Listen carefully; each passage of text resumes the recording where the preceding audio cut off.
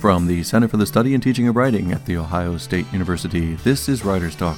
Today, Lantern Arts editor Sarah Pfledderer talks to actor, playwright John Leguizamo about his new play, Tales from a Ghettto Klown, which has a backstage view premiering on PBS on July 13th. John, hi, how are you? Sarah, how are you? We're on Writer's Talk at Ohio State. We're talking this morning a little bit about the show Tales of a Ghettto Klown, which is scheduled to air Friday on PBS.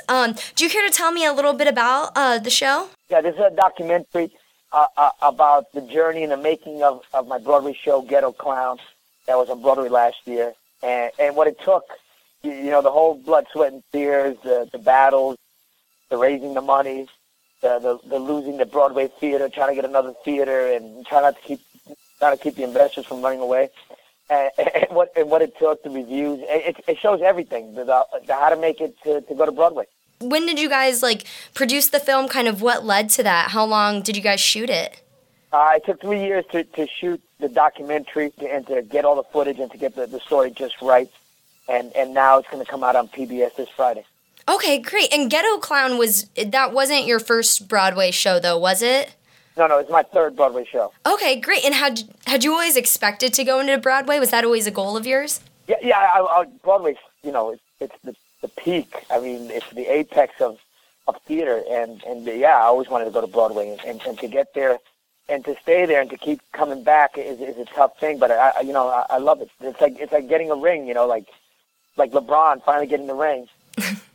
Awesome. And so then, was that the show in which you also performed in 2 different languages? Is that correct? I translated. This is my first one-man show that I translated to Spanish, Ghettto Klown, and I tried it, and I tested out in the first country, which was Colombia, and it was a blast. It took me a year to translate it and to get the accents and to get the Spanish right, but it was a big hit. It was a blast. I mean, there were moments that some American jokes don't translate, and I got a little bit of crickets, but 80% of it translated. Okay, and then so this was your first show that you translated, is that correct? Yeah, I've done it in Spanish before. Okay, and why was that important for you and stuff? Kind of what led to you doing that? I feel like you get to a certain age and a certain level of success, and then you got to do things just for passion. So that was a passion of mine, to be able to perform in Spanish and to do the shows so that they could see what I do down there, and we're thinking of touring to Puerto Rico and Peru and Argentina and Mexico soon. And you were originally from Colombia, is that correct? Right, I was born in Colombia, right. Okay, and so was it you got to go back there and then perform the show as well? Yeah, it was a blast. I got to meet the president of Colombia. Oh, wow, you're a popular guy down there then. Yeah, it was hot. And then I'm going to go to Puerto Rico next, because I'm part Puerto Rican as well. Okay, great. Okay, and so then also Ghettto Klown is also a one-man show, which you wrote and you performed? Right, on Broadway last year. Okay, and that's not your first one-man show, though, right? You've done about 4 or 5, is that correct? Right, I've done 5, 3 on Broadway, Mambo Mouth, Spikorama, Peak, and Sexaholics. Could you kind of tell me about the writing process behind making a one-man show and also just performing that? I assume that you perform different characters and things like that. Yeah, right. I created my own hybrid, which is it's kind of part play, part stand-up, and I combine the whole thing because it is a play. It's got to act, 2-act structure, and and I play all the different characters, and I do scenes, and I do vignettes. But it's a story about my life, and this one's a story about how I became an artist. I was a school class clown, and my math teacher, Mr. Zupas, was like Mr. Leguizamo. There's the 10th fan of a sperm. Okay. It's only your annoying attention pain in the ass ways to become something. And he gave me the number of an acting teacher, and I called up, and I went up there, and I started taking acting classes from this little old lady, who, rest in peace, is no longer with us. And from there, I got Miami Vice. And my first movie was Sean Penn. So this whole thing is about, Ghettto Klown is about all the things that happen behind the scenes and making movies with Pacino and De Niro and Patrick Swayze and how you get up there and how, it's a roller coaster ride. It goes up and down, and you got to pick yourself up when you're down, and you got to stay level-headed when you're up. So then Tales of a Ghettto Klown, it doesn't just touch on your one-man shows. It touches on kind of your whole journey up there, right? It touches about the whole career. Okay. And the other one-man shows. Okay. So I know that you have kind of pursued like a lot of different outlets.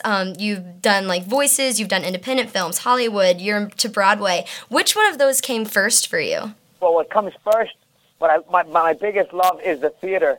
Okay. I think there's no experience like it. I mean, it's like religion. I mean, when you see a great show, it stays with you for the rest of your life, and it's life-changing. And it was for me. You know, I saw Chino in American Buffalo, and I saw True West with John Malkovich, and I never those nights are with me for the rest of my life. I mean, I'll never forget that acting, and I hope that people feel like that when they come and see my shows, that it stays with them for the rest of their life, and I hope it's a whole new world for them. Do you ever see yourself maybe just choosing one of those outlets, say Broadway or like more Hollywood films? I don't really feel like you have to choose. You know, you can do it all. I mean, everybody does nowadays. You know, everybody's jumping now between movies, television, and theater. In the modern world, there's no more. There aren't those boundaries like there used to be. And had you always intended to kind of pursue all of those talents, or did they kind of just fall into your lap? It got easier to do them all, and so now that's my goal, is to do them all. You know, and to keep going between television, movies, and theater. I mean, I'm really lucky that nowadays you can't, because back in the day you couldn't. If you did television, you couldn't be in movies. They would never hire you. Okay. And theater people weren't used for movies either. So it was, the people were stuck in one spot. And now you can just go between them all. It's so great. James Gandolfini just did Broadway, and then, you know, he did some Sopranos, and Nicole Kidman's about to do Broadway this fall. You know, people just go back and forth. Yeah. And so then how, for like your talents and kind of things like that, do any of those like cross over from like Broadway into film, maybe even doing comedy? Is there any things about those that kind of cross over? Well, you know, great acting is great acting. I mean, it doesn't matter where you do it. I mean, it's the same technique. The only thing is, in theater, you got to have real acting chops. You can't just be half-assed or mediocre, because there's no cutting, there's no editing. Nobody's going to make you look good. So you got to be the real deal. One last thing that I did want to touch on, Ice Age 3, Continental Drift is coming out Friday. Could you kind of maybe tell me about getting into like the character of Sid? I know you've played him a lot in those films and stuff. Maybe some challenges of doing that, or like the enjoyments?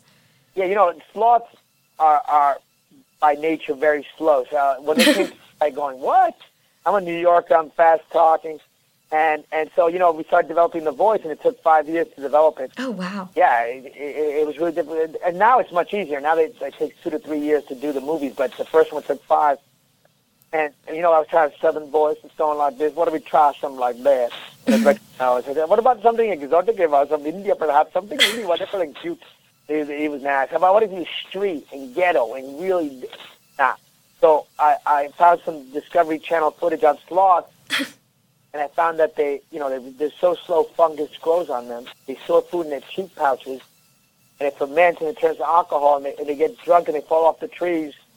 I started walking around with a sandwich going, how am I going to come up with this voice? How am I going to? And I was like, oh my gosh, this is the voice. I hear it. This is it. It's a lick.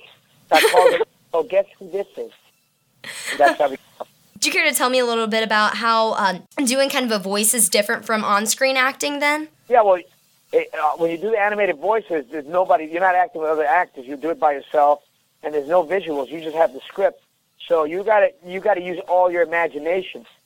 And to give the voice life, you got to, whatever that character is doing, I do, because I want to feel that voice be as live as possible. Should we be expecting another Ice Age after Continental Drift? I don't know. That's all very top secret. I mean, okay. It's doing great. It's like the #1 movie internationally, so I don't know. Maybe there might be one. Okay, great. Sounds good. Is there anything that you'd like to add about Tales of a Ghettto Klown or even Ice Age? Yeah, Tales of a Ghettto Klown is going to be on PBS this Friday, and it's the real deal. It's a real story of what happened behind the scenes, and people can follow me at John Leguizamo on Twitter, and I'll tell you more. Okay, great. Thank you so much for your time this morning, John. I really appreciate it. For more Writers Talk, visit www.writerstalk.org. From The Ohio State University, this is Doug Dangler. Keep writing.